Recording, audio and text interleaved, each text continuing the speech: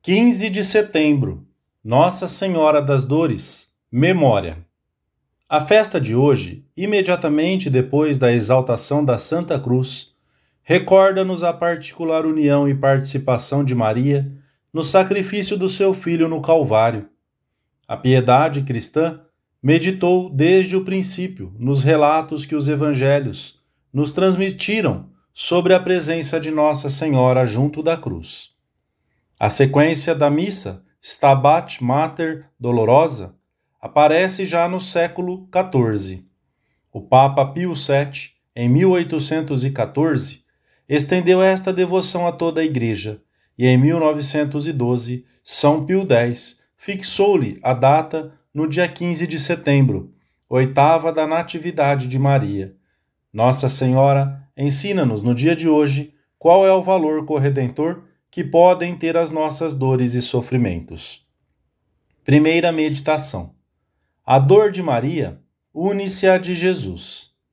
Fazei, ó Mãe, fonte de amor, que eu sinta a tua dor, para contigo chorar. Fazei arder o meu coração, por Cristo Deus na sua paixão, a fim de que mais viva nele que comigo. O Senhor quis associar a sua mãe à obra da redenção, fazendo-a participar da sua dor suprema. Ao celebrar hoje esse sofrimento corredentor de Maria, a Igreja convida-nos a oferecer pela nossa salvação e pela de todos os homens as 1000 dores da vida, quase sempre pequenas, bem como as mortificações voluntárias. Maria, associada à obra de salvação de Jesus, não sofreu apenas como uma boa mãe que contempla o seu filho nos maiores sofrimentos, até que morre. A sua dor tem o mesmo caráter que a de Jesus. É uma dor redentora. O sofrimento da escrava do Senhor, daquela que é puríssima e cheia de graça, eleva os seus atos a tal ponto que todos eles, em união profundíssima com o seu Filho, adquirem um valor quase infinito. Nunca compreenderemos totalmente a grandeza do amor de Maria por Jesus, causa das suas dores. Por isso, a liturgia aplica à Virgem Dolorosa, como ao próprio Jesus, as palavras do profeta Jeremias. Ó vós todos, que passais por aqui, olhai e vede se há dor como a minha dor. A dor de Nossa Senhora foi imensa devido à sua eminente santidade. O seu amor por Jesus permitiu-lhe sofrer os padecimentos do seu Filho como próprios. Se rasgam com açoites o corpo de Jesus. Maria sente todas essas feridas. Se lhe atravessam com espinhos a cabeça, Maria sente-se dilacerada pela ponta desses espinhos. Se lhe apresentam fel e vinagre, Maria experimenta todo esse amargor. Se lhe estendem o corpo sobre a cruz, Maria sofre toda essa violência. Quanto mais se ama uma pessoa, mais se sente a sua perda. Mais aflige a morte de um irmão que a de um irracional, mais a de um filho que a de um amigo. Pois bem, para compreendermos quão grande foi a dor de Maria na morte do seu filho, teríamos que conhecer a grandeza do seu amor por ele. Mas quem poderá, alguma vez, medir esse amor? A maior dor de Cristo, a que o sumiu numa profunda agonia no horto de Getsemane, a que o fez sofrer como nenhuma outra, foi o conhecimento profundo do pecado como ofensa a Deus e da sua maldade diante da santidade de Deus. E a Virgem penetrou e participou mais que nenhuma criatura desse conhecimento da maldade e da fealdade do pecado. O seu coração sofreu uma angústia mortal causada pelo horror ao pecado, aos nossos pecados. Maria viu-se submersa num mar de dor. E já que cada um de nós contribuiu para acrescentá-la, não devemos compadecer-nos e procurar reparar as feridas infligidas ao coração de Maria e ao coração de Jesus? Segunda meditação. Corredenção de Nossa Senhora. Através de Maria e de José, as criaturas que mais amou nesta terra, o Senhor parece ter querido ensinar-nos que a felicidade e a eficácia não estão nunca longe da cruz. E se bem que toda a vida de Nossa Senhora esteve, junto com a do seu filho, orientada para o Calvário, há, contudo, um momento especial em que lhe é revelada com particular clareza a sua participação nos sofrimentos do Messias, seu filho. Maria, acompanhada de José, foi ao templo para se purificar de uma mancha legal que não tinha contraído e para oferecer o seu filho ao Altíssimo. Nessa imolação que fazia Jesus, vislumbrou a imensidade do sacrifício redentor, conforme tinha sido profetizado. Mas Deus quis também revelar-lhe, por meio de um homem justo, Simeão, a profundidade desse sacrifício e a sua participação nele. Movido pelo Espírito Santo, Simeão disse-lhe: Eis que este menino está posto para a ruína e para a ressurreição de muitos em Israel, e para ser sinal de contradição. E uma espada trespassará a tua alma, a fim de se descobrirem os pensamentos escondidos nos corações de muitos. As palavras dirigidas a Maria anunciam claramente que a sua vida estaria intimamente unida à obra do seu filho. O anúncio de Simeão, comenta São João Paulo II, apresenta-se como um segundo anúncio a Maria, pois indica-lhe a dimensão histórica concreta em que o filho cumpriria a sua missão, ou seja, na incompreensão e na dor. Revela-lhe também que ela teria de viver a sua obediência de fé no sofrimento, ao lado do Salvador que sofre, e que a sua maternidade seria obscura e marcada pela dor. O Senhor não quis evitar à sua mãe a aflição de uma fuga precipitada para o Egito, quando talvez já estivesse instalada numa modesta casa de Belém e começasse a gozar, com José, de uma vida familiar em torno de Jesus. Não a dispensou do exílio numa terra estranha, nem de ter que recomeçar a vida com as poucas coisas que tinha podido reunir naquela viagem apressada. E depois de terem regressado a Nazaré, não a poupou da angústia daqueles dias em que teve de procurar Jesus que se deixara ficar em Jerusalém, à idade de 12 anos.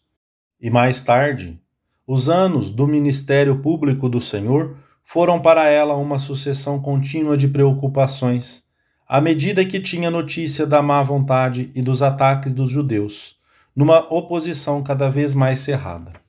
Por último, sobrevieram os acontecimentos da paixão em ritmo alucinante, que a Virgem acompanhou ou presenciou de coração despedaçado.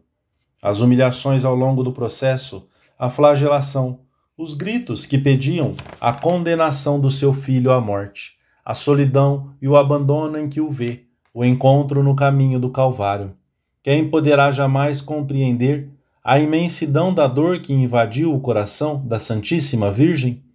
Ali está Nossa Senhora, vê como pregam o seu filho na cruz, e depois os insultos, a longa agonia de um crucificado. Ó, quão triste e aflita, entre todas, a mãe bendita, que só tinha aquele filho. Que angústia não sentia a mãe piedosa ao ver as penas do seu filho. Quem poderia não chorar contemplando a mãe de Cristo em tão cruel suplício? Quem não se entristeceria vendo a mãe assim sofrer com o seu filho? Ao considerarmos que os nossos pecados não são alheios a essa dor da nossa mãe, mas parte ativa, pedimos-lhe hoje que nos ajude a unir-nos aos seus sofrimentos, a sentir um profundo horror pela menor ofensa a Deus, a ser mais generosos na reparação das nossas faltas e das que se cometem todos os dias no mundo.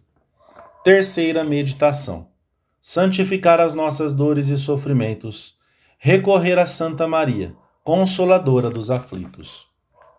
A festa de hoje convida-nos a aceitar os sofrimentos e contrariedades da vida para purificarmos o coração e corredimirmos com Cristo.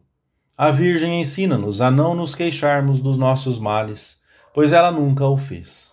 Anima-nos a uni-los à cruz redentora do seu Filho e a convertê-los num bem para a nossa família, para a Igreja, para toda a humanidade. A dor que teremos de santificar consistirá frequentemente numa soma de pequenas contrariedades diárias. Esperas que se prolongam, mudanças de planos, projetos que não se realizam. Noutras ocasiões, apresentar-se-á sob a forma de pobreza, de perda progressiva do nível de vida a que se estava acostumado, e quantas vezes até de falta do necessário.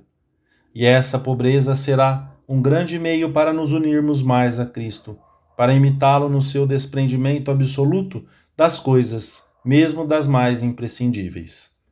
Olharemos então para a Virgem no Calvário, no momento em que despojam o seu filho daquela túnica que ela tecera com as suas mãos, e acharemos consolo e forças para prosseguirmos a nossa caminhada com paz e serenidade. Pode sobrevir-nos também a doença e pediremos a graça de aceitá-la como um tesouro, como uma carícia de Deus, e de mostrar-nos agradecidos pelo tempo em que talvez não tenhamos sabido apreciar plenamente o dom da saúde. A doença, em qualquer das suas formas, mesmo psíquica, pode ser a pedra de toque que comprove a solidez do nosso amor ao Senhor e da nossa confiança nele. Enquanto estamos doentes, podemos crescer mais rapidamente nas virtudes, principalmente nas teologais. Na fé, pois aprendemos a ver nesse estado a mão providente do nosso Pai Deus. Na esperança, pois sempre estamos nas mãos do Senhor, especialmente quando nos sentimos mais fracos e necessitados. Na caridade, oferecendo a dor, sendo exemplares na alegria com que amamos essa situação que Deus quer ou permite para o nosso bem. Frequentemente, o lado mais difícil da doença é a forma em que se apresenta. A sua inusitada duração, a impotência a que nos reduz, a dependência a que nos obriga, o mal-estar que provém da solidão, a impossibilidade de cumprirmos os deveres de Estado. Todas essas situações são duras e angustiantes para a nossa natureza. Apesar de tudo, e depois de termos empregado todos os meios que a prudência aconselha para recuperarmos a saúde, temos de repetir com os santos: ó meu Deus, aceito todas essas modalidades. O que quiseres, quando quiseres e como quiseres.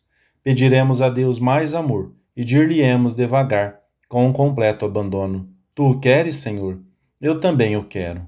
Sempre que o fardo nos pareça excessivamente pesado para as nossas poucas forças, recorreremos a Santa Maria, pedindo-lhe auxílio e consolo, pois ela continua a ser a amorosa consoladora de tantas dores físicas ou morais que afligem e atormentam a humanidade. Ela conhece bem as nossas dores e as nossas penas, pois também sofreu desde Belém até o Calvário. Uma espada trespassará o teu coração.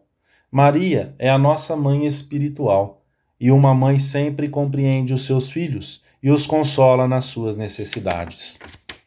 Por outro lado, ela recebeu de Jesus na cruz a missão específica de amar-nos, de só e sempre amar-nos para nos salvar.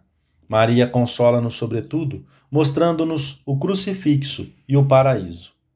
Ó Mãe Consoladora, consolai-nos. Fazei que todos compreendamos que a chave da felicidade está na bondade e no seguimento fiel do vosso Filho, Jesus. Amém.